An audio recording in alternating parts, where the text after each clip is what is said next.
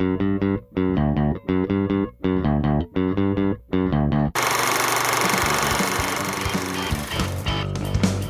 to Film Strip. These podcasts are spoiler-filled as we discuss the plots, characters, and themes of the films in review. All content used or discussed in these podcast episodes is the property of the respective owners and used under the Fair Use Act, Section 504, C2, Title 17. Welcome to Film Strip. I'm Jay. I'm Ron. And this is our review of The Final Countdown. No, not the Europe song. This one stars Kirk Douglas, Martin Sheen, James Ferrantino, Catherine Ross, Ron O'Neill, Soon Tecco, Lloyd Kaufman, and Charles Durning. Directed by Don Taylor, released in 1980 on a $12.5 million budget, grossed $16.6 million at the box office. So modest success, but the movie has developed a cult status through the years. Ron, you ever seen The Final Countdown before? I've never seen The Final Countdown until literally like the day before we recorded this. Wow, I'm surprised you missed this one. Wow, I would have thought this would be right up your alley, man. I mean, it was. It has a lot of things that appeals to me. That's for sure. I mean, we could just start with the fact that Lloyd Kaufman is in it as an actor, which is always worthy of checking out. Right, and was one of the co-producers on this, along with Kirk Douglas's son, Peter, who put this thing together. I can't remember a time when I don't remember this movie. I saw it as a kid when my dad was in the Navy. I mentioned that before on the show, and so anytime like Navy kind of movies, we're renting them, he would be like, "Oh, let's get that a shot." Kirk Douglas, Midway, hey, get that a role. Martin Sheen, and I'm not having any idea like what this was about. It's probably 1986 or 87. We rented it or something right when the home rental craze was happening, and I just remember being totally fascinated with it. And my brother in particular, who, bless his heart, never had the eyesight to do aviation, but is an aviation enthusiast. And this movie, half of it is a commercial for how efficient the Navy launches and lands planes off aircraft carriers. And so, I mean, he dug that part of it. I, of course, dug the whole time travel bit. And I'll be honest, even as a kid, I was always fascinated with the idea of the grandfather paradox, or go back in time. If you could go back in time and change something, would you? And if you did, what would be the ramifications thereof? And I mean, there's miles of books that have been printed in historical fiction about this, some of which very similar to some of this. John Birmingham's got a series on them, and I've read a couple, and they're pretty good. But I've always been fascinated by this story, and it's stuck with me. It's probably been a decade since I watched it, but I remember this movie so well because, again, the plot's not that thick, but it's one that got put together, and you load it up with a ton of character actors who can really pull it off, and you get the actual Navy to loan you the Nimitz for a couple of months. I mean, and a squadron, the greatest squadron of F-14s ever assembled, and maybe the best fighter pilot squadron ever, the Jolly Rogers, to shoot all your stuff for you in Key West. I mean, it's hard to miss with something like that. Yeah, I mean, you could have cut all of the plot scenes out and just made it like an hour-long documentary on the Nimitz, just with even no narration or anybody talking about it, just like showing them doing Navy things. And I was 100% on board. I was never a big Navy kid, but I do remember I had a toy like aircraft carrier, not like the G.I. Joe one, but like a small, like, I'm gesturing with my hands, like the size of a loaf of bread. Yeah. Like one of those round Italian loaves. And it had little planes that were stuck on rings that you could take the plane off the ring and put it on the aircraft carrier and like launch, because it had two working catapults. Holy cow, man. To launch the planes. Yeah, I'll have to find this thing somewhere. And it was great. And I had that a lot as a kid, and I remember like Top Gun and stuff, but this one somehow escaped my notice. Yeah, I mean, this is definitely a commercial for how cool the F-14 is. And I mean, they really were just putting them into service. Like the guys, it's funny, the only behind the scenes stuff I can find on this is basically the pilots that were in it talking about it. And those guys were like, yeah, we were literally peeling the stickers off of the F-14s as we're getting ready to fly them for this movie. They had just got them. And it's what's wild to think about. And you meet these guys and you hear them talk, and they just talk like, it's just some guy that drove a school bus is the way they act about it. They were like considered the greatest set of pilots the Navy had at the time. And so literally the best pilots in the world, and they're just shooting a dumb movie. And they all read the script and they're like, yeah, they all got mad at the ending that we'll talk about in a little bit, but they all were like, yeah, I mean, I'm going to go and shoot a movie, which I had to go. They all talked about how they had to go convince their wives, like, 5 weeks of my home time is now going to be spent in Key West doing aerial footage for this movie that I'm in. They said, but nobody complained when they were paying us $150 a day as, extras in the movie or whatever. Oh, yeah. He said cash. And he said, which was more than any of us were making at the time. And he said, so yeah, nobody complained about that when it was over. So that's funny to think about, though. But yeah, like I say, man, this one had the kind of stuff that, again, my dad would have been into with the actors that were in it. And I know all of these people from a lot of other things they've done, except James Ferrantino, whose face looks familiar, but I don't know all of his filmography. But Catherine Ross, obviously, The Stepford Wives, among other things, which is just a really celebrated actors.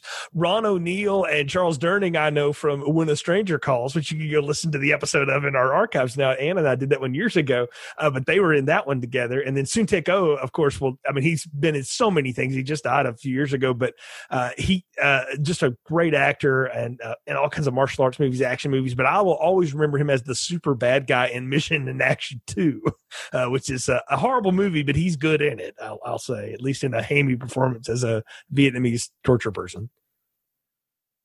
Yeah, he's the best part of that movie. That's for sure. Yeah.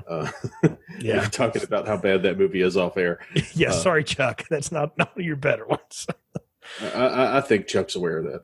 Yeah. But yeah, this movie has a lot of noteworthy people. I mean, just start off with, Midway himself, Kirk Douglas, and Apocalypse Sheen, and that's before you get to like all the character actors who fill out the rest of the non-Navy personnel cast.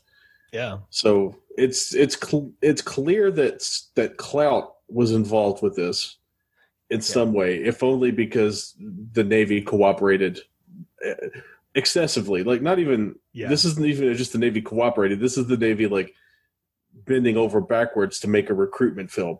And one of the little tidbits I learned was that in 1980 there were a bunch of posters for this movie that were put up in Navy recruiting stations. Mm-hmm. So that was a fun factoid. But I don't think it had quite the bump that Top Gun had. No, it didn't have that one, but you had Victor Kemper, who's the director of photography in this, and he worked on a billion things for years. Just a great cinematographer. You had David Jones that did all the second unit stuff, and he's basically responsible for all the aerial stuff that you see because they were working on a tight budget. And as the pilot said, they were all blown away by how good of a helicopter pilot he really was. So you had that going on, and I mean, they let them have access to the Nimitz.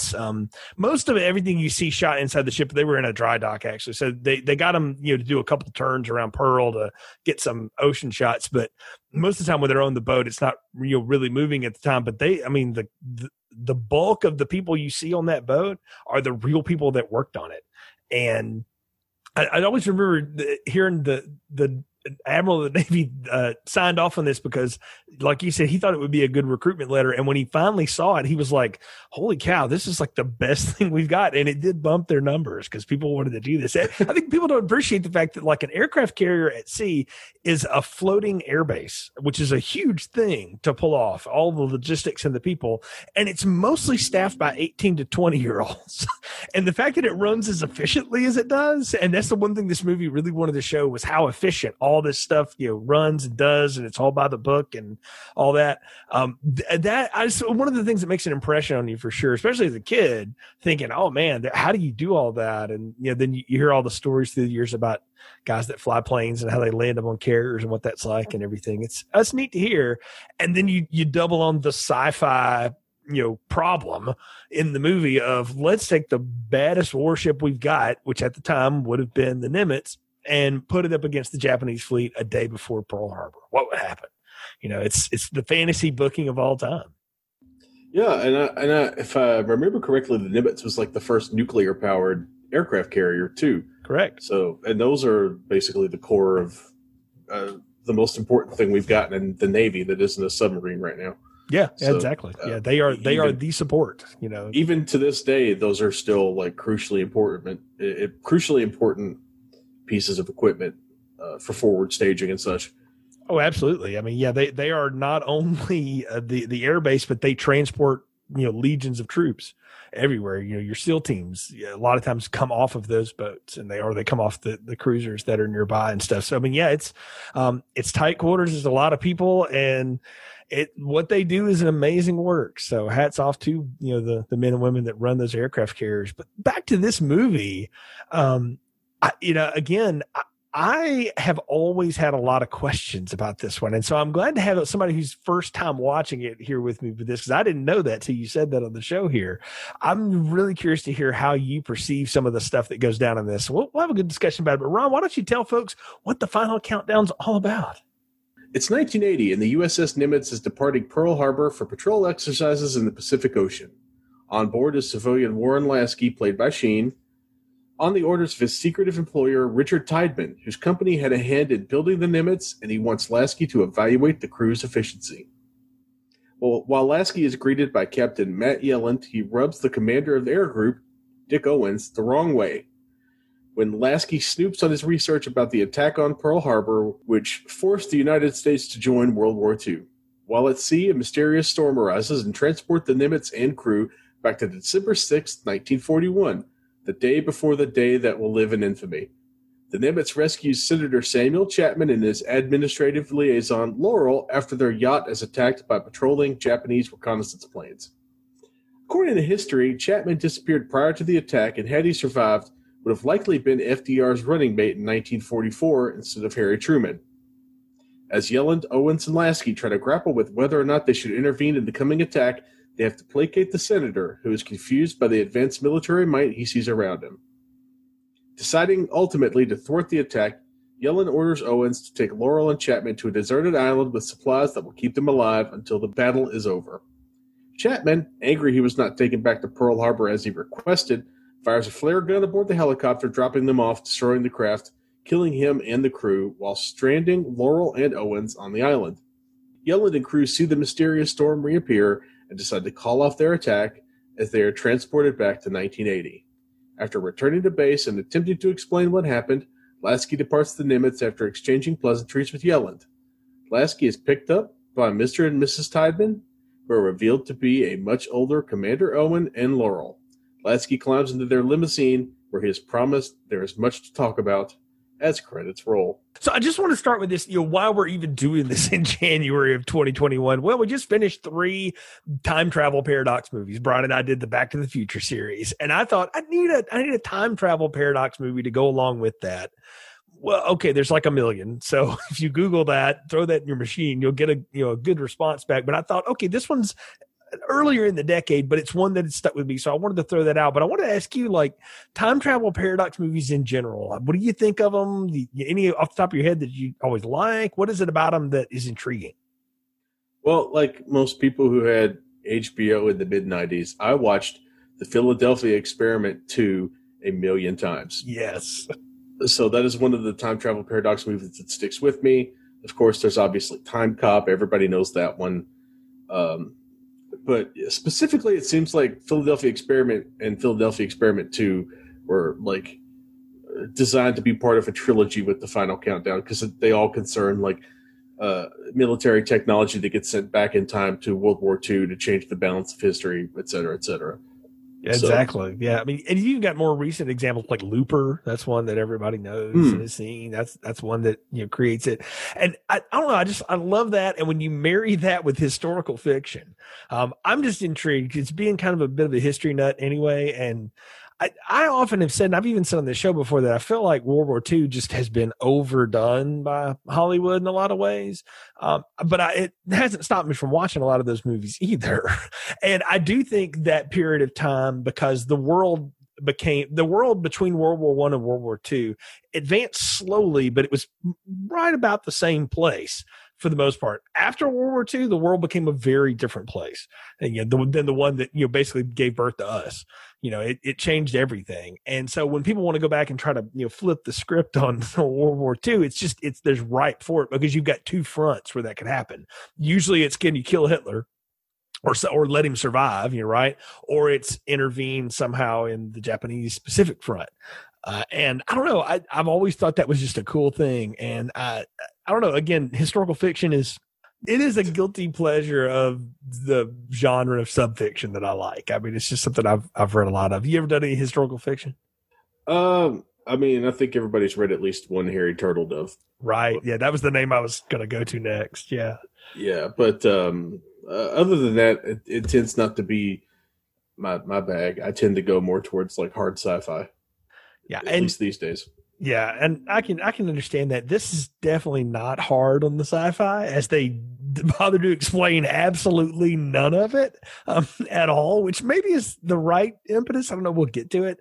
But we've talked about the U.S. Navy's involvement in this. Obviously, unlimited access, let them see a lot of stuff that you wouldn't have seen any other place except, if there was an ambitious news crew at the time. And I try to put myself in the mindset, and I was alive, but I wasn't paying attention to things, and what it was like in 1980. For us, we were just very few years after Vietnam. Reagan wasn't in office yet. It was a different time in America. We were kind of coming out of a tough recession, all this stuff, but we had all this, we had the leftover of what Eisenhower coined the phrase of as the military industrial complex.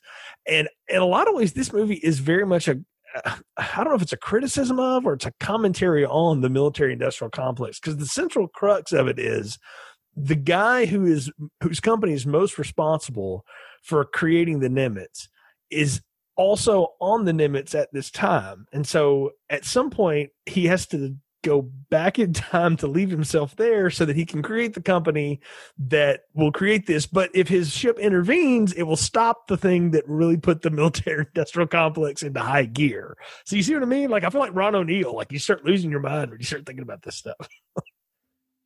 Yeah, I just need to give myself a comb over and yell about the budding, the paradox of having to Cal Reese yourself, right? Yeah, so to speak, because that's basically what it is, right? He's got to go. He's got to be born, and he has to go back in time to ensure that he can build the Nimitz, basically.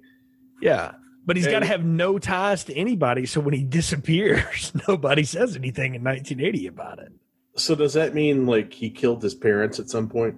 That's what I got a lot of questions. Like, did he just sort of move away from home? And I mean, if you look at the guy, the actor at the time is 42. He's playing somebody that's probably supposed to be about 35. So you could justify in your head that, like, okay, when that guy turned 18 in 1962 or whatever, instead of tuning in and dropping out and dropping acid, he decided, I'm going to join the Navy. And maybe his parents were hippies, and then he left them at Woodstock and he joined the Navy. I don't know. But it's also like the machinations of it to become the commander of the air group aboard the Nimitz, the lead ship in the Navy. It's not a job you apply for on LinkedIn. Like you got to be the best to do that. And that's pretty amazing to think about. If you start applying that kind of logic to it, like, I don't know, the threads get a little bare on some of it. Because the other question I have for you, we'll just ask now, because they ask it in the movie and the way it plays off is ambiguous to me. Do you think Lasky knows? Like, is he in on it at some point? Because it's almost like it doesn't make any sense why he's there. I think he's there as part of his role as a defense contracting weasel, because I think this is still some sort of like it still seems like it's a shakedown cruise for the Nimitz. Yeah. So he's on board to make sure that nothing goes wrong and to, pick brains and that kind of stuff. I mean, it's probably a little bit more than a shakedown cruise, but it's early. So I think maybe he's there because Tideman needs him to be there. He does. Like, in a lot of ways, if Lasky's not there, a lot of things that happen in the movie won't unfold the way that they need to for everything to work out. Because that's the mysterious thing. And I've never noticed this before until this watching of it. But in the opening scene, when they're running, everybody around, and you're seeing all this stuff, and you see this limousine start pulling up to the Nimitz. It's the one that picks up Lasky at the end of the movie, but it's Tideman's limousine. And I'm like, okay, so if we're to believe the logic of the movie, he's already there. So his old self is doing Marty McFly. He's on the stage watching himself play Johnny Be Good. He's there to make sure that Lasky gets on board, because he's got to have some reason for there to be a voice in the room that's non-military to have those conversations. Because that's one thing Lasky does in this, is he brings up things that the military guys don't think about. Right? Like their job is, and Yelland even says it at some point, our job is to defend this, nation in the, past, present, future, and whatever else comes, and so if he's not there to force some of those conversations and to just basically be the fly on the wall that nobody knows what to do with, you could see that, okay, the military is just going to go and, do what it does. Right. Yeah. That makes sense. I can't help but wonder if maybe reading the manuscript, especially the second time, is what starts to give Lasky clues that this may be, this Owen is not who I think he is. Yeah, there's obviously something more to him, because he's fascinated by, when you meet him, the first time we really meet him in a scene is Martin Sheen's been taken to his quarters, and he's next door. He basically shares a block in the ship with Commander Owens, and he noticed the doors are locked. And so, being a big snoop and a corporate weasel, he walks right in and starts reading everything on the dude's desk. And it's like a memorial to the attack on Pearl Harbor. And you read that initially as this guy's a historian. And so he's writing a book about Pearl Harbor, because, I mean, it's not a far stretch to think about. A lot of things people don't realize about, like, leaders in the Navy, like, above being, warriors and all this stuff, they're really academics in a lot of ways. Like, if you're the captain of a boat, you're pretty much a university president, and you have to deal with all the deans, which are your department heads, your CAG, all these other people. So your CAG would be your provost in a lot of ways, or your vice president in a lot of ways on an aircraft carrier, because that's what you're there for. It's his stuff. And so for him to be obsessed with, like, the attack on Pearl Harbor is not a far stretch, but when you know the secret of the movie, you realize he's doing all that so that he can make sure that they do everything right to get back to the point, right?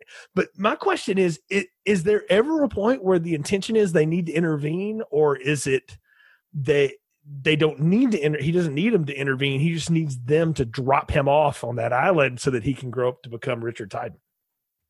Yeah, I think the goal was never to intervene in Pearl Harbor and change the course of history. I think the point was always get himself on that island, and knowing military people, being a military person, he knows that they would feel compelled to intervene, but that he would also have Lasky on board to kind of support the idea of dumping off the civilians, so to speak. Right, except for Lasky, which we'll get to in a minute, but we'll talk about how that all works out, because there's a definite moment where Owen looks at him, and it's almost like he's telling him, you don't need to get on this helicopter with me, because he's going to at one point, but he's not. We'll get to that. We'll get to that. I do like the idea, though, of how they play all this off. I mean, the first 15 minutes of this are nothing but how efficient a carrier runs and how they launch all these aircraft. And I don't know. I really like that, though. I got to say, for a movie made in 1979, basically, they did some great cinematography, and it's all punctuated by John Scott's score. I mean, it's like this military triumphant score, but then it can devolve into the 80s paranoia Unsolved Mysteries score at the same time. It's kind of neat. The little minor key thing that it's a ripoff of The Exorcist and 20 other things. It's so cool, and it's so different than the music. Yeah, I really got a kick out of the combination of the sci-fi score with the triumphant military march score. If this movie has done nothing else, it makes the Navy look amazing. It does make it look very interesting, but without over glamorizing what they do. Like when they go to the whole general quarters bit, and this is after the storm hits, and everything. That was an actual drill. And the guys said that wasn't just for the movie. They were trying to, time us on how fast we could load up everything. They run that all the time because when a wartime scenario hits, they got to be able to do it for real.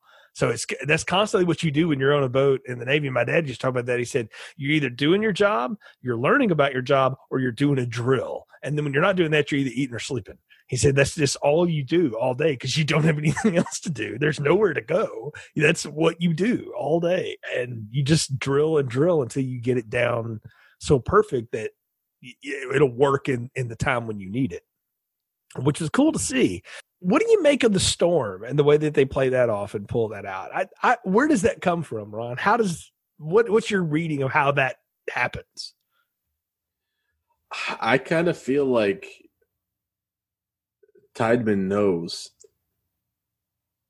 when this storm happened and when the storm happens to leave him. And I kind of feel like that Owen has this mental ticking clock as they go through the scenarios.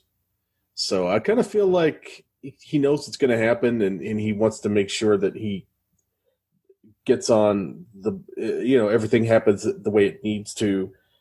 But I also feel that that them not explaining how they ended up going backwards in time other than to say it was the weirdest storm we've ever gone through is probably a smart decision on their part because there's not going to be a good answer. There's not going to be a satisfying answer. I don't think that people would be are going to be thrilled by the shoulder shrug. It just happened. Go with it, man. Answer. But I think people would be even madder if they gave them some sort of flimsy techno babble, like, the nuclear engine's on board, some wires crossed, and I don't know, somebody dropped some radium on a clock, and somebody was bitten by a radioactive time traveler, and this just happened. Can I give you my personal theory on it? This is not in the movie. This is Jay just writing things together. But if Tiedemann Industries is this all-powerful defense contractor, multi-level national company or whatever, who's to say they're not the forerunners of CERN and invented the Hadron Collider and created it? And so he creates his own existence. Because let's just solve the grandfather paradox problem right now that Lasky lays out. It's like, well, if you go back in time and meet your grandfather before he has any children or anything and you kill him, how can you ever be born to go back in time to meet your grandfather? And the truth of the matter is if you go back in time and you do something like that, if you were to go back forward to time, you've now done the Doc Brown alternate timeline, alternate 1985, where Donald Trump runs Hill Valley or what the hell ever. And that's what this is the same thing. So Tiedemann at some point becomes aware, or through that technology, like, holy cow, we created a wormhole out in the Pacific Ocean, and it takes things back to 1941. And so he realizes, like, okay, so that now I can set this all into motion. So what we're seeing is maybe not the real 1980, it's the alternate 1980 that has been created by Tiedemann Industries, playing with the God particle or some Dan Brown nonsense. That makes sense to me. That's as good an explanation as anything that the movie came up with, because they didn't. They didn't care to try. And you're right. It's probably wise that they don't, because you can sit there and pick holes in that if they lay the theory out. But they do spend enough time on Lasky's grandfather paradox, and he gets that. I mean, Sheen's best scene, really, when he gets to lay all that stuff out. And I don't know. You see Martin Sheen now, and he's doing commercials for like how to get money off your senior drugs and stuff like that, and whatever. And that's fine, but you kind of forget like how good of an actor this guy really is, and the way he can just chew through dialogue like that. It was pretty amazing. And I wanted to ask you, what do you think of his whole grandfather paradox? Do you think he starts to bring some of these Navy guys around on it, because some of them seem like it's just total bullshit? I think that when you spend that much time at sea, you have the opportunity to do a lot of reading, and I guarantee you, there's some people on that boat who are reading, Bradbury. I mean, it's a nuclear powered aircraft carrier. There are plenty of nerds in the nuclear division who are passing around like beat up copies of H.G. Wells or whatever. Oh yeah. So there's definitely some faces on board, especially among the technical staff, when they cut when they do the whole big meeting and they broadcast it throughout the ship, there's definitely some of the mop pushers that are like, that makes a perfect sense. Yeah, I'm going to go invest in some GE stock or something. Right. Yeah. They're trying to figure out how to make a buck. I did find that nobody made that joke or whatever. We haven't talked about him here, but man, I love Kirk Douglas in this. And I think because I like him because he's not playing big Spartacus Kirk Douglas or anything. He's playing what a Navy captain would be. He stays calm, keeps his men calm, tries to work through the problem. I mean, I love it. And I think it's, in a lot of ways, he's not in a lot of the movie, but every time he's there, he's just there's just such a presence of him on the screen. He's not a big dude at all. That's the thing about like watching him, particularly when he's, and we talk about him like he's old in this movie. He lived another 40 something years, to after it. But this guy has such a presence that you can see he commands respect. And I really dug it. I really enjoyed Kirk Douglas underplaying it a little bit, doing it more. I mean, he still had a few moments where he got to be, Kirk Douglas, let's go shoot the Japanese and whatnot. but at the same time, it's like it was a very good, like, it leaned really well on his look, his, not necessarily his persona, but the kind of gravitas that comes with his age and his stature as a performer and even as a person by this point. I mean, yeah, he was already a legend at this point, and he's just done everything at this point. And it's almost, you almost want to say like, God, it's kind of a nothing role for a guy like that, but it was perfect. It was perfect casting in my opinion. I thought he was fabulous in this, and I thought he was a good counter to Sheen in the scenes that they had together, because like you say, Sheen is definitely like the corporate weasel all the way, whether he's in on it or not, or becomes aware of it or not. You can play that either way, but I thought he was a good counter to that. And then with all of now, this, do you think Douglas played a good Navy captain because he was a Navy, because he was in the Navy in World War II? I think he would probably have a lot more insight into it than the rest of them. And I think too, he had access to the leadership on the ship and leadership in the Navy, and it probably got his door open a little bit more, not just because of the Hollywood connection, but he was one of them. I mean, look, that's a thing in the military. Like if you actually serve, like you get an extra cup of coffee, you can come and sit and talk to me, and I mean, to hear those pilots talk about it, they were just in awe of him. And they said he couldn't have been a nicer person. It's like, he was just very cool, and he wanted to know about their job. And like, he wanted to take the tour on the plane, and he got to sit in the pilot seat. And he thought it was the coolest thing ever. Yeah. Especially for a guy who, fought in the Pacific Theater. Yeah. Was he in the Pacific or the Inland? Anyway, it doesn't really matter. But a guy who fought in World War II. Yeah. To get a chance to go from, being on an anti-submarine boat in 1941 to see what things were like, 40-ish years later in the most advanced ship on the planet. That's gotta be a cool experience for him, because he can definitely, and I guarantee you he definitely had some stories, because I mean, he got a medical discharge because he was injured in the war. There was plenty of stories to go around. Yeah. And that had to be a really cool experience for both the guys in the ship and for him, because I enjoyed just seeing the ship in action, and I have no connection to the Navy. Oh no, it's so cool to watch. And again, to watch him in command of all that and just kind of keep everything together. And I love it. He constantly reminds people like, hey, we're going to work the problem a piece at a time. We're going to do this. I'm going to bring my people together. Everybody right now, let's talk. And he's not doing the, pound his fist on the table kind of routine. It's more of the, what are you really saying? What are you talking about? How is that possible? What does that look like? And obviously he has a great relationship with CAG, his commander of his air group, Owen, James Ferrantino. And they clearly have been together through a lot, and he trusts him. He trusts his opinion over a lot of other things, which is that is a little funny. Like, you would listen to the CAG a lot if you're the captain, but you have like an XO on the boat. You have, on the ship, you've got other, lead command, like Lieutenant Commander Kaufman actually would be somebody who might, get consulted on a few things, as it were. But yeah, I love the interaction of all the Navy people and the actors playing the Navy people here. Ron O'Neal's great, and I mentioned him before. I want to talk a little bit about, because we haven't mentioned him much except just from the intro there, Charles Durning and Catherine Ross, who are the senator and his administrative liaison, out in Pearl on a yacht, taking a pleasure cruise with, I guess, his friend, the ever horny Charlie, and a couple of other drunk people and a servant, and all kinds of other stuff. And I like the way that we introduce him in here, because for years, I think one of the first things I learned how to Google, honestly, was like, is Sam Chapman like a real person? Like, I really wanted to know, like, did they take that out of history and, try to fudge that? And this is all made up, apparently. But I love the way that they sew that in there, that this was the guy that was going to be FDR's running mate. And he's over the Defense Department, or not the Defense Department, but the Senate Committee on Defense Appropriations. So he would know about stuff. And the way they introduce it is the F-14s do a flyby on him. And of course, in 1941, you imagine they would blow somebody's mind. Like, what the hell is that?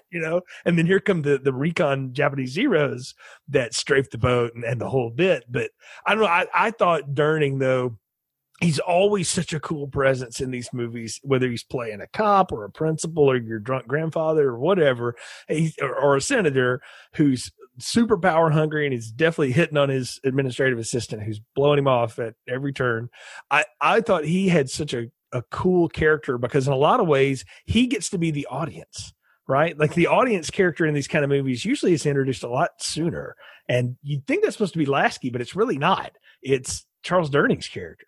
Yeah, they do a good job of misdirecting too from who's supposed to be the audience surrogate, because you've got Lasky and he's kind of our eyes in the beginning, but like the person who I most identified with in terms of like their reaction to the Nimitz was Chapman, because I mean, just like you said, just the general quarters drill alone was like organized chaos. It was incredible to like watch it play out and to see, what the jobs actually are and what each person does, and how, despite the fact that it looks like it's just a mosh pit, everybody knows where they're going and where they're supposed to be and what they're supposed to do when they get there. Yeah, absolutely. And Chapman is blown away by this. First off, Chester Nimitz is in the Navy. He knows him. So, why do we name a boat after him?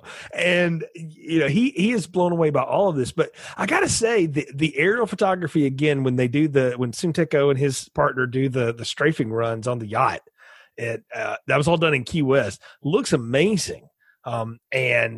Just such a cool set of scenes, and it makes total sense. Like, why they would do it is they saw us. We can't let them, say anything. They might tell somebody, so they're going ahead and blow them away. And I love that they weave that into the story. Like, Senator Chapman disappeared mysteriously before Pearl Harbor, and how that story in 1941 would have just gotten lost in the news on top of the Pearl Harbor attack. Right? That's what makes it kind of fun. Yeah, that was a really fun wrinkle and it was a good way to kind of address some of the paradox issues by having history change. And I really liked the way they resolved it towards the end of the movie, but we'll get there. Yeah, we'll talk about how Chapman fulfills his destiny, if you will, at the end of this thing. But yeah, I liked him. I like Catherine Ross too. I know. She's an interesting actress to think about, and you've seen her in so much stuff, and she just has such a presence. And I think she's really associated with like the 1970s in a lot of ways. I think by the 80s and stuff, she had just started doing bit parts and things. But I love that they wrote a woman character that has her own agency. She's very much in charge of her own thoughts. She rebuffs the playful but inappropriate advances of her boss, and because she has her eyes set on a career path that you didn't think of for women back then, but certainly a lot of them had them. And I thought it was neat for a movie in 1980 to highlight something like that. Yeah, it's not the kind of thing we would think about. And I think a lot of her forward-looking nature versus Chapman is why she seems to adapt a little bit better to being on a boat from the future than he does. He's used to throwing his considerable Charles Durning weight around. He's used to getting what he wants. He's used to getting his way. He's used to pushing people around. I mean, he's basically, from my understanding, was he was going to basically bully himself into the vice president spot. Yeah. And you know, he's the system. She's used to working within the system, so to speak. Yeah. So I thought that was a really fun moment, and it kind of helps. It helps that character, I think, be a little more interesting, and to be a different sort of audience surrogate character, so to speak. Yeah. And she also is absolutely in love with the friggin' Lassie dog that she has named Charlie, that runs around the ship unabated at all times. Who wouldn't like that dog? That dog was great. That dog was very pretty. That was a very cute set of dogs that they had. I think it was like a trio of them that they wrangled for the movie. But no, I did get a kick out of the dog, and I thought that was neat that they tied that around. I almost feel like, though, at the very end when the dog runs to the limo, when you hear her voice go, Charlie, I'm like, oh, you didn't need to blow that. Like, the moment was when he looks in there and then there are their faces in old age makeup. I kind of wish they hadn't done that. That feels like studio made them do that. And I don't know. I hated that moment. I think it would have been better if the dog just ran and jumped right into the car. Because you've seen this dog running wild all over the aircraft carrier, or at least disappearing inconveniently. When the Navy was like, no, we can't have this dog hanging out here all day. Yeah. Yeah, well, I'm sure it was like, keep the dog in this area only, please. Yeah, no, I would have liked that better too. It reminded me though of something that called back years later. ABC had a show called Revenge that was on for 3 or 4 seasons. And spoiler alert, one of the characters in there has this dog that she has to give up when she's young for reasons that are the reasons of the show. And she runs into it again later as an adult. And it seems to be overly enamored with her, and nobody could ever figure out why. Because it was her dog. Like, the dog remembers 13 years later. But anyway, sidebar on Revenge. Good show, by the way. I recommend. It's worth watching if you're into serialized soap opera television. Good Madeline Stowe and Henry Czerny stuff too, by the way, in that. So good character actors, but I digress, as they say. So yeah, we've got Laurel, we've got Chapman. The whole shootout happens. I love the way the F-14s like are screwing around with the Japanese heroes, and they keep begging for permission to fire. And they finally are like, look, they just blew the yacht up. Can we please blow these people out of the sky? And they do, and it's a matter of moments, and it's mostly just like good aerial stunts and things like that. But I love how they leave no doubt in mind that yes, if our superior technology went up against the old, more primitive technology, it would not be a contest. Because that's usually the other way around in movies, right? It's like, oh, the old stuff will take you out, right? Yeah, because that was part of the hurt of Vietnam was we had all the superior might, but we couldn't beat these people, right? We couldn't beat that army. Or at least that's the way history tells it, right? And this seems like on the other side of it, it's like, well, actually, if the F-14s went up against that Japanese squadron, 3 of them probably could have taken out the whole fleet. Yeah, they weren't exactly going up against the Vietnamese military, which did have a significant support from both China and the USSR. True. They were going up against, propeller-driven planes with, nose-mounted 50 caliber machine guns versus 20 millimeter death bringers. Yeah, exactly. Well, I mean, it's the first one that gets shot down. It's just the quick on the gun, and he probably put about 60 rounds right through the tail of that thing, and it crashes that Sunteko's plane. To hear him tell about it, like they were going to use models for all this stuff, and the Navy guys were like, no, we have a firing range down here. You can shoot us shooting the stuff. So the gunshot and the missile shot are real shots. They all talked about like how fake it all looks in Top Gun and stuff like that. Like, no, this is what a real one looks like. And they shot a 2 drone planes with the actual stuff, which I thought was pretty cool. Yeah, it looks great. It looks awesome. Just the footage of them loading armaments onto the Tomcats was like, I was 200% on board for that part of the movie because I was like, I've always kind of wondered how they mount those things onto these, how you stick a missile under the wing of an airplane and it doesn't just fall off until you're ready for it to fall off.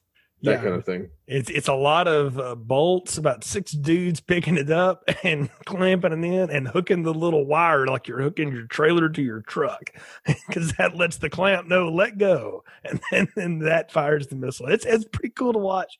Good aerial stuff there from that dive where the Tomcat comes in at that basically a 90-degree angle and then flattens out right before it hits the water. That was amazing. The guy that did that was considered to be the best pilot in the squadron. So literally the best pilot in the world at that point. And he says, I didn't really get that close to the water. He said, the cinematographer did a smart thing. He said, I did a deep dive and I pulled up at about 100 feet, which is fine. He said, we could do that. He said, they just did a zoom in with the camera. So it looked like the water got a lot closer. Then they brought my wife into the sound booth and showed her footage of me doing that, recorded her scream and matched it, overlaid it with the jet engine. And that's what you hear is his wife freaking out on top of the jet engine screaming at the end of it. Oh, that was a great story. That is awesome. That's spectacular. You hit something when you complimented the sound design of this movie, because it sounds great. And it makes me wish I had like a good sound bar or, a good bass setup to just kind of rattle the floor when those afterburners kicked in. Oh yeah, I mean they did an excellent job capturing all that. I mean, that's the thing is this movie, again, half of it really is a commercial for the Navy. You could cut all the narrative out and it's just a Navy commercial for 45 minutes. You could have Martin Sheen narrate it, and tell everybody what's going on in it, and it would work. But when you layer on the story again, this is where things start to get really weird and interesting, because they bring back Soon Teko. They've captured him because his plane crashed, but he lived. So they pick him up, bring him back along with Chapman, Laurel, all these people, and they're trying to tell them what's going on. And I love how Chapman is like demanding the doctor, like, I don't want to see any shots. Give me the captain, blah, blah, blah, blah, blah. And the guy is cool and calm as ever. Is like, certainly, wouldn't you like to have some clothes? And just like, calm down. And he yells at Kirk Douglas, and Kirk Douglas is just like, okay, well, let's get you dressed and you can call Pearl Harbor and tell them that you're on a 1980s aircraft and you're an aircraft carrier and you want to talk to the president. And I love that they let him do that, because I think Yellen knows like they're never going to believe the guy. And sure enough, the guy on the other end of the radio is incredibly disrespectful to the wonderful senator. Yeah, which was the most authentic feeling part of the whole thing. Because, it just seems, especially back then, when the military wasn't quite as formalized as it is now, that you could get some sass back. Yeah. Especially when you've got someone claiming to be a senator, claiming to be on board a spaceship from the future or whatever. Yeah. You see Kirk Douglas over there kind of nodding, going like, so you had it your way. Now, do you want to listen to me and be reasonable, or you want to just keep yelling at people? And that does turn Chapman around a little bit. And what I love here is how they come around on all of this stuff. But before that, they're having one of their people translating in Japanese what Soon Teko is telling them. And they're basically just verifying everything he knows, which is everything that anybody who wrote a history book or has read one knows about what's coming, what he's doing. And slick move by him, he knocks out one of the Marines, grabs an M16 and starts holding people hostage. And this is where the tension in the movie happens. I thought Sheen did good in this too. And I love how they have the whole back and forth from the bridge and the translator talking to him in Japanese, and basically everything that James Ferrantino is laying out there about telling, what's coming tomorrow. You're supposed to go and do this, and this is what's going to happen at dawn. And you see his face. Soon Teko's face lights up like, holy shit, how do you know that? Right down to the names of the aircraft carriers, the code word they're supposed to use, everything. Yeah, I mean, all the stuff that you only know from the victors of history, right? That would to be able to write that. And at some point it dawns on him, I'm really out of place. And then, the Marines step in and take him out. So he's only in a couple of scenes, but it's a good piece of like subtle acting in a movie that, doesn't really deserve it, but it works as a good scene there. No, he's great. He's great in the little scene that they have, that realization that washes over his face is really well done. and I really enjoyed the little suspenseful kind of action sequence that breaks out, where it becomes kind of a standoff because, that's it's not that difficult to just blindly fire a gun down one of those passageways and just hit somebody, because it is close quarters. Yeah. All throughout this ship. Yeah. Everything is efficient on the ship because the ship is not there for your comfort. It is there to launch airplanes and land them and reload them. That is what it is there for. Your comfort is sacrificed because the plane must be comfortable. And so that's how the Navy operates in a lot of ways. The equipment is more important than you. And that's what my dad used to say. And so, and he's 6'6" and on a destroyer. So you can only imagine, wow. Right? But I love that scene, the way it works out. And I love the decision to intervene. I wanted to ask you what you thought about that. Like, okay, we're going to load up and we're going to go and take on the thing. And this is where the pilots kind of waiting too. They're like, we really wouldn't have to load up that much. Like Captain probably would have sent like a refueling plane and about 4 of us, and 4 Tomcats could have taken out the whole bunch because we're going 3 times as fast as any of them could. He said the problem with, the Battle of Midway and how hard it was to sink all those battleships and stuff was because they couldn't get a good angle. The planes weren't fast enough. He said, well, we wouldn't have had that problem like at all. As a matter of fact, they probably would have never seen us because we would have shot them and then turned around and refueled and shot them again. That would have been it. So I love the idea, though, that they're going to send all of that military might. I mean, they launched the whole squadron after them, and you think you're going to get to see it, and then the movie twists on us. And so what do you think about all that? I was kind of hoping for more like Zeros getting wasted by, F-14s, just on a pure enjoyment standpoint. I had family who fought in World War II in the Pacific Theater, who had unkind experiences with the Japanese, let's say. So there was a little bit of that let's go kick their teeth in kind of jingoistic thing.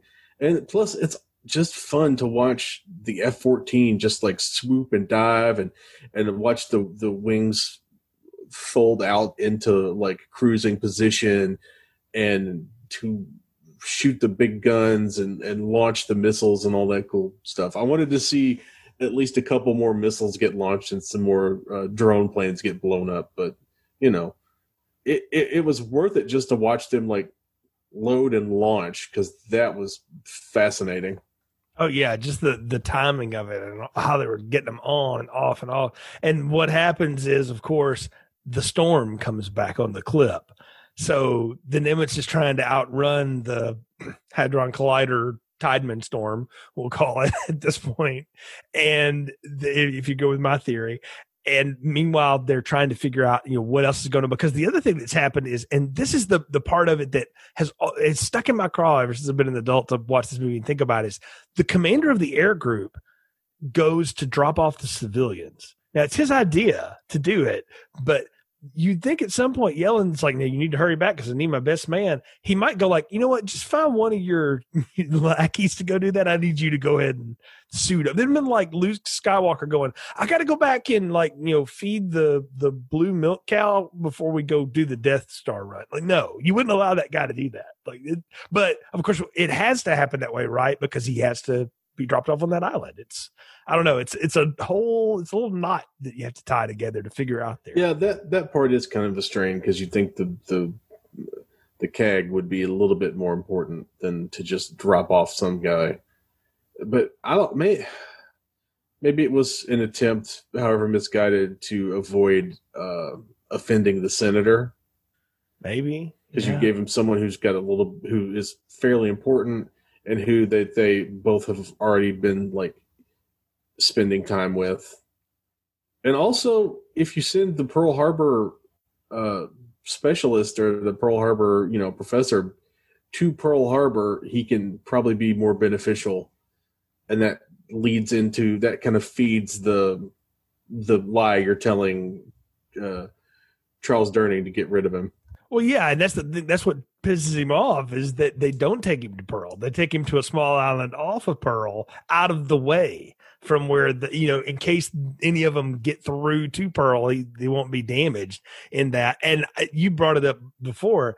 it's a great way for Chapman to go out to fulfill his destiny, the way he takes down the helicopter. Yeah, it didn't look great, but because I was kind of hoping they would blow up a real helicopter. No. Yeah, they wouldn't let him do that. Yeah. It didn't have to be a new helicopter. Just take it out to the dummy range and hit it with a missile.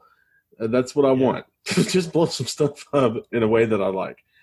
But there's if Cannon had made this movie, that would have done that. That would have been if Cannon had a lot of gasoline involved. Yeah, if Cannon had made this movie, they would have just stuffed some dynamite into a model, into a remote controlled plane, and blown it up in the Philippines.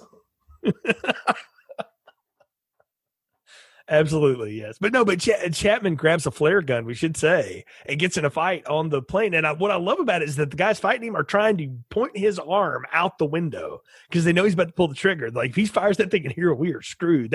Those helicopters are flying gas cans. They really are. And you do that, it's over quick. And it was. And it's wild because there's a moment, though, where Owen is hanging on to the helicopter. And he's like getting up, and there's a look on his face, and I don't know if Tarantino just did this or if Taylor directed him to do it, but he gets this look on his face like, oh, wait a minute, I got to get off of this thing. And so he drops, and they're not very far up. So it's like he gave up real quick on that, but it's almost like he knows he's got to get off of that thing because Chapman's about to die, and he can't die with him, right? Yeah, and as I was watching this, I said to my wife, I said, he either needs to climb up or needs to let go pretty quickly because this is bad. Yeah. And then, he lets go and the helicopter blows up. But yeah, it does kind of seem like he got caught up in a moment a little bit, if it is indeed a plan. Yeah. On his part. Well, you said something I want to ask you. Like, had you figured out already that one of these people was going to come back at the end? Because I didn't see that coming at all the first time I saw this movie. It blew my mind. No, I completely missed that one. I wasn't expecting that at all. But I'd also missed the limousine pull up in the beginning, I guess, because I wasn't paying close enough attention, or I was too busy looking at the aircraft carrier to care about the suits. And you're exactly right to do that. I think that's why it's there. That's why this movie is sort of interesting on a rewatch. Is you try to go back through it. It's the same that I talked about in the Back to the Future reviews. After you know how it happens, can you go back and try to figure out like, oh, that's when they do this and do this to get to this point? And we talked about it, Brian and I did at the end of that first movie. At some point after Marty travels back, the first one travels back from 1955 to 1985, that 1955 Doc Brown now has to live the next 30 years of his life to get back to that point in 1985. He can't do anything different, even though he doesn't know what those things are. He's got to figure out how to do it. You really twist your mind around with that. That leads me to like a joke I made when we were getting to the end of the movie when he was introduced as Mr. Tideman. I was like, yeah, hi, this is Mr. Tideman. He's the guy who invented Tide detergent. You got to build that military empire somehow. Well, and then I went on a whole running joke. It's like, yeah, so Tideman Industries, we own, Apple Computers. That was me. Microsoft, that was also me. So what you're saying is Commander Owen becomes Forrest Gump. So what I'm saying is Commander Owen becomes like the Weyland-Yutani Corporation. Yeah, well, that's a better. Dude. Yeah, that's a better option. It's like, General Motors. Well, that was my nickname.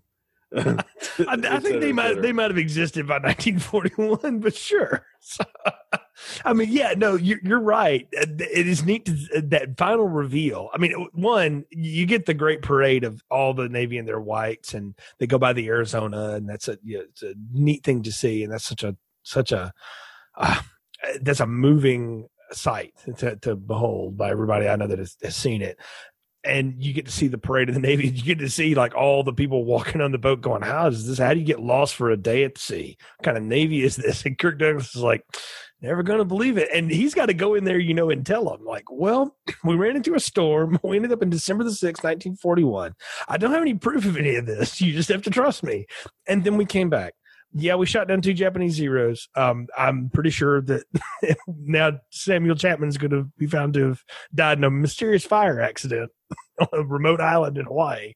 But yeah, but that's funny. They go back to a different 1980 than what they left. That's what we have to remember. But it's one that is mostly the same, but there are some things that are different now. There's no longer the Twin Pines Mall. There's the Lone Pine Mall. So there's something different about the world that they just don't bother to explain with any of this. But yeah, I think my joke, the joke I actually made was, McDonnell Douglas, or no, Lockheed Martin. Well, I'm Martin. Yeah, there you go, Timon Martin. Yeah, it's our third son's name.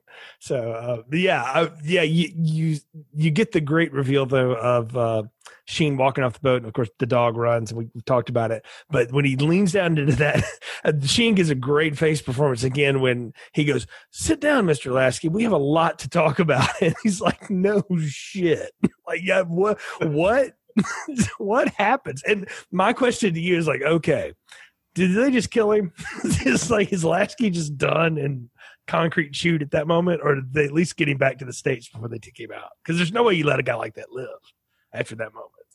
I think you let him live, but you send him forward to the future to come back and with the next generation of Tideman technology. Something, because a guy like him, he's too much of a weasel, man. He's a loose end. Like, he will tell. Like, there's no way you can let that information out. At least that's the cynical part of my brain took over at that moment. In this movie's triumphant moment, I'm like, oh yeah, they totally shot that poor guy. Like, I hope he didn't have a family. He didn't mention one, so that's probably good. But holy cow, like, it's just some suit, and all of a sudden he's just disappeared. Maybe he's the guy from the future who ended up back in time. Ooh. In the similar kind of scenario, like he fell through some sort of time hole, just like the Nimitz did. Interesting idea for sure. Well, we could go on all day about this for sure, but unfortunately, the semester is ending on time travel theory. So we're at the part of the podcast where it's time to give final thoughts, recommendations, and popcorn ratings. Ron, what are yours for the final countdown? As a Navy recruitment film, this thing is great. As an actual movie, it's just kind of so-so. Jay, you've brought up a lot of the issues involving the time travel subplot and some of the paradoxes, and it's not great, but I do have to say that it is interesting. If only to see like what was then cutting edge technology and what is now kind of a relic of America's bygone age, so to speak. So I'm going to give this bad boy a medium popcorn. It has some of the best like U.S. Navy in action B-roll that you're going to see. And I really do think they could cut a really good Nimitz documentary out of this footage. And of course the Jolly Rogers and the practical dogfighting and plane flight stuff is great, but it's just a little bit thin for me. I think that is entirely fair, what you're saying. Obviously, this is that I've held on to since childhood, so I have a lot of feelings about it, but not so much that I can't like pick it apart too. Like, it is a thin plot. The feather I will give it on the other side of that is that it is something that spurs a conversation. And I think this is a fun movie to watch with people and then go, okay, two things. One, can you talk about the logic of the movie and how does that all work in Tideman, and, come up with your own theory of how it orchestrates. But then also just the other idea of like, what would the world have been like if the Nimitz went through with it and they wiped out the Japanese fleet? Well, you end Japan's involvement in the war. Then you also have to go back and explain yourself to FDR, who was not exactly a man to be trifled with. As we all know from history. How does that all work out? Because then the next option is like, how fast can the Nimitz get to Europe? Right? Because Berlin never gets bombed to death. Like or London doesn't, rather. You change the world. And then you don't think that the guys aboard the Nimitz eventually go like, just so you know, Russia's going to be a problem for us. So do you want us to go ahead and take care of that now too? Like, really, like... Oh, definitely. Yeah, you can change a lot with that. I mean, it almost happened at the end of World War II anyway, so we may as well just go ahead and go with it. Right. I mean, that you could make a whole series out of that. Thinking about it. The other thing is you got to remember, too, aircraft carriers have a lot of stuff on them, but it's not unlimited. So at some point, like, they don't have the ability to refuel. They don't have the ability to rearm. They have a finite supply of the things that make them superior. So you have to very strategically deploy what they can do, and no telling how much of it has to get blown on the Pearl Harbor attack. I don't know. That's a fascinating just side. I think you could definitely refuel, because I think jet fuel hasn't changed all that much. But I do think that you do raise a good point about needing to rearm. However, there are a lot of technical manuals on the Nimitz, and there is a lot of and it's not like we definitely had plutonium and uranium and stuff like that just hanging around because we were in the throes of developing our nuclear program, or we would be shortly. So right. Well, there's no need for Project Paperclip if we raise Berlin with one jet fighter. True, right? Yeah. What I'm more thinking about is it's not so much that the ship would get to a point where it couldn't operate anymore. It's you can't rearm those planes. Like, you can go sit down with Henry Ford and tell him, here's what I need you to build. And he's going to go, that's cool. None of that exists right now. So, like, I don't know what the hell that is, kid. I don't know what a cellulose encase is. What? Like, you can't build a Sidewinder in 1941. There's only. Yeah, but you could probably slap some V2s on there and figure something out. Yeah. Once you took them out, the one thing you probably could do, you probably could refit the guns. You probably could refit the barrels of the guns, and because that was one thing we could definitely build guns in America. So they could do strafe runs. I guess we've just built an entire like Harry Turtle of alternate history here for what this Nimitz could have done in World War II. But I do think that's part of the fun of the movie is that it gives you that. I'm getting around to finally to my rating on all of this. This movie's not perfect by any means. It's got some great performances in it. I think it's fun to watch these performers now, some of whom are long gone, but to see them really some in their prime and really on the other side of their prime, but still doing good stuff. It's a medium popcorn for sure, but it's definitely one to watch. And if you haven't seen it, I hope we've intrigued you enough to give it a shot, because I think the Final Countdown is definitely worth your time. Yeah, it's definitely worth watching. I was a little skeptical going into it, but I'm glad I watched it. And honestly, I will definitely watch it again. Yeah, it's definitely when it rolls in on Prime, usually but for about half the year. And then right now, I think we both watched it on your Tubi or the Roku channel or something. It's almost always streaming somewhere, so you can check it out. Yeah, it's on Tubi. It's on Tubi and it's on Roku right now, and it's definitely worth a watch because it goes by pretty quick. I will say that, and maybe it's because I'm rapidly approaching middle-aged or already middle-aged dad, but it kind of hit the right lay on the couch, kind of zone in and out, maybe fall asleep for a little bit and wake up to the sound of gunfire sort of movie. Yeah, really, like if you've ever seen this movie or if you're just trying to absorb it, like when you hear the music kick up and they're just showing Navy stuff, you can go fix a sandwich, and when you hear dialogue start, come back. Because we're at the intermission and now you're into the next act of the play. I think you should reverse that. Oh, really? Oh, well, yeah. Depending on what you're in for, if you want to catch the story, that's how you can absorb this thing. But it was a lot of fun talking about it with you. Glad I got to introduce something to you hadn't seen before. So that's always a fun time to do here on Film Strip. Folks, thanks so much for listening to the show. Obviously, you can find the extensive archives of this podcast at filmstrippodcast.com. Follow us on social media at FilmStripPod on Facebook, Instagram, Twitter. You follow us on Twitter, you will see our link tree now. We have all kinds of cool stuff happening. We've got a Facebook page with videos. We've got a YouTube page, Ron. We've done some Facebook Live stuff, all kinds of cool stuff going on out there, and we appreciate your support, folks. Of course, always follow Ron's stuff over at Den of Geek, one of the best writers on the internet. You need to be reading and following along with his stuff as well. You know what, Jay? One of the things you don't want to forget about while you're promoting all the cool stuff we're doing on Facebook Live and with YouTube and whatnot is our new Letterboxd page. As you mentioned, we've got an extensive archive, and there's not really an easier way for you to scroll back through the archive and see what we've done than by going to Letterboxd, because I sat down the other day and I made sure that all of it was uploaded with all of our movies tagged by the hosts. When we got special guests, I tagged the special guests.